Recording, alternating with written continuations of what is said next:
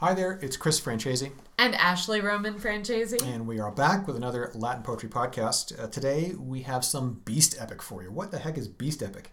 It's basically a medieval type of an epic poem where instead of normal human characters, or in addition to normal human characters, you have animals who are your main characters.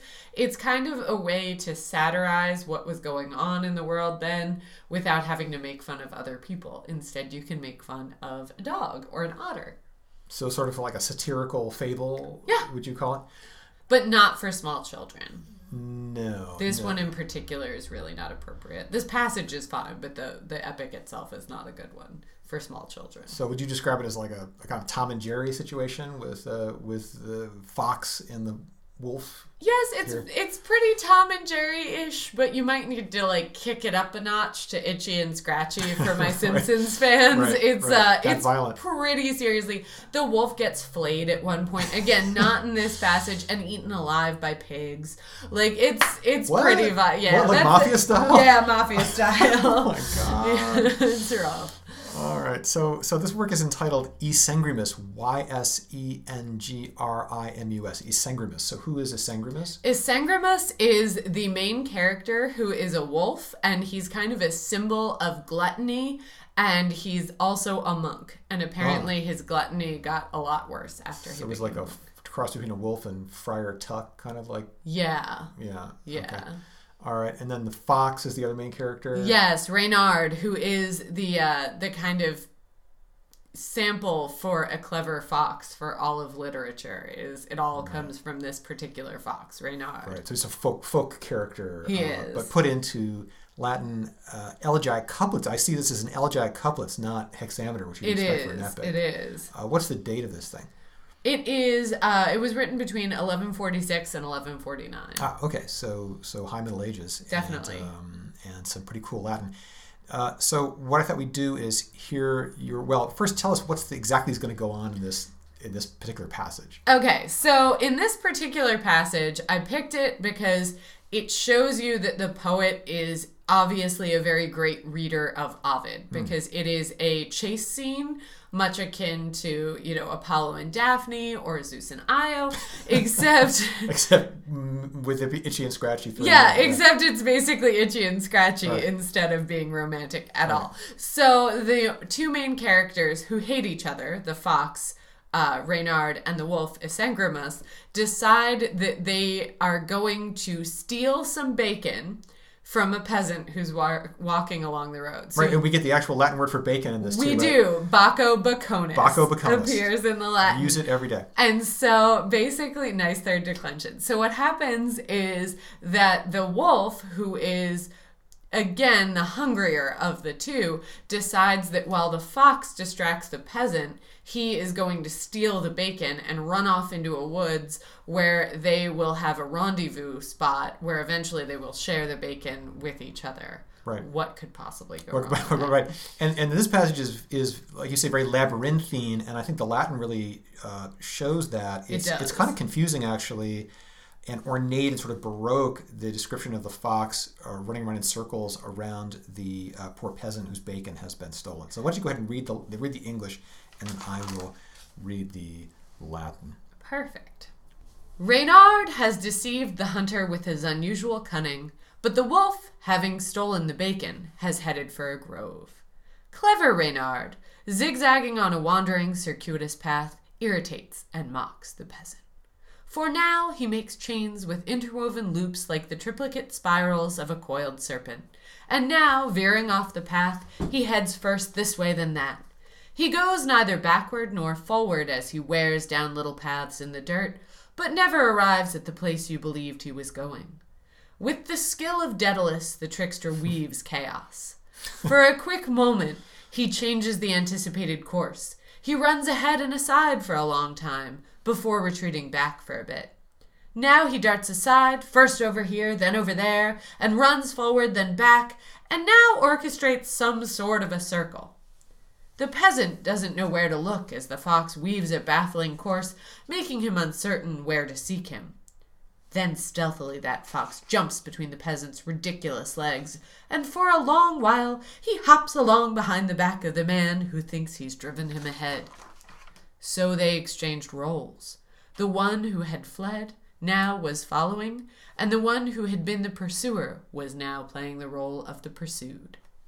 Right, okay, so I should make clear that was Ashley's translation, and we're using the edition of Aesengrimus by Jill Mann from the wonderful series published by the Dumbarton Oaks Medieval Library. Yeah, get you to Dumbarton Oaks if you're looking for some medieval texts. Yeah, really fun stuff there. All right, so this is Book 1 of Aesengrimus, and lines 269 through 288. Reinardus solito venantem decipit astu, ac lupus a repto lustra bacone petit. Reinardus varia spatians ambage meandi, callidus irritat, ludificatque rudem. Nam nunc multifido spirans, curvamine tricans, anguis compliciti vincula casa notat. Nunc obliquus ad hanc partemque incedit ad illam. Non reddit, ad prodit, lineolasque terret. Sed numquam venturus eo, quo creditur isse. Daedalia fallax, implicat arte chaos. Ancipites tricas tenui discriminat hora, longius oblongans ante parumque retro. Nunc illuc obliquat, et huc proditque, redditque. Nunc aliquo gyros ordinat orbe breves. Ignorante viro per tot diludia cursus, tricantem dubios certius unde petat. Ille fluit furtim, lusa inter crura, diuque a tergo saliens ante putatur agi. Transposuere vices, qui fugerat, ille sequentes, quique sequens fuerat, par fugientes habet. All right, so when you and I were preparing for this, it was not easy Latin to translate. Right? No, it's very hard Latin. What's hard about it? It's chock-a-block full of ablatives absolute, and there's a lot of word order that's very unexpected because it meanders and weaves and bounces from side to side in the same way that the fox's path does. Mm-hmm. And the vocabulary is pretty much classical, but there's some pretty rare words too, like lineolas. Yeah, What was that? It's the little paths that he's terreting, that he's making in the dirt. Right, and I had trouble with this line, anguis compliciti vincula casa notat. What was the casa there? It's modifying the vincula, so it's the shape of the chains. Yeah, casa with two S's. Mm-hmm. Hadn't seen that much. And it's like it's basically like the shape that a serpent makes when he's all wrapped up in himself. Right. So you can imagine, people sort of you'd have him rolling in the aisles, kind of making fun of the poor hapless peasant with his ridiculous legs. Why are his legs ridiculous? I like to picture him being really ridiculously tall, like Ichabod Crane style, and he just like runs through his legs. But I guess he could have short, squat, little bandy legs too. Yeah. Right. The other part I love is where they call him a rudem. Yeah. He's basically like a rube. A rube. Yeah. Mm-hmm. Right.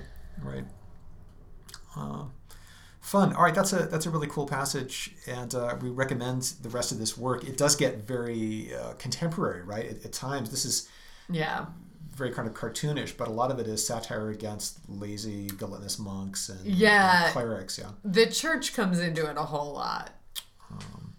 It's also like laugh out loud funny at parts. Aesengrimus himself is often talking in sort of like parables.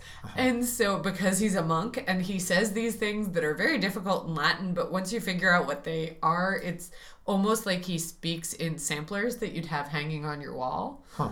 Like riddles? No, not really riddles so much as like, like a house is not a home without a hungry wolf in it or something like funny like that. So weird. It is really strange. All right. Well, I hope we've given you something to think about today, and we'll be back next time. Oh, we need to thank our sponsor for this episode, which is the Abbot of Absolute. Yes, without which this passage would not be possible. Excellent. Thanks a lot, and we'll see you next time. Bye.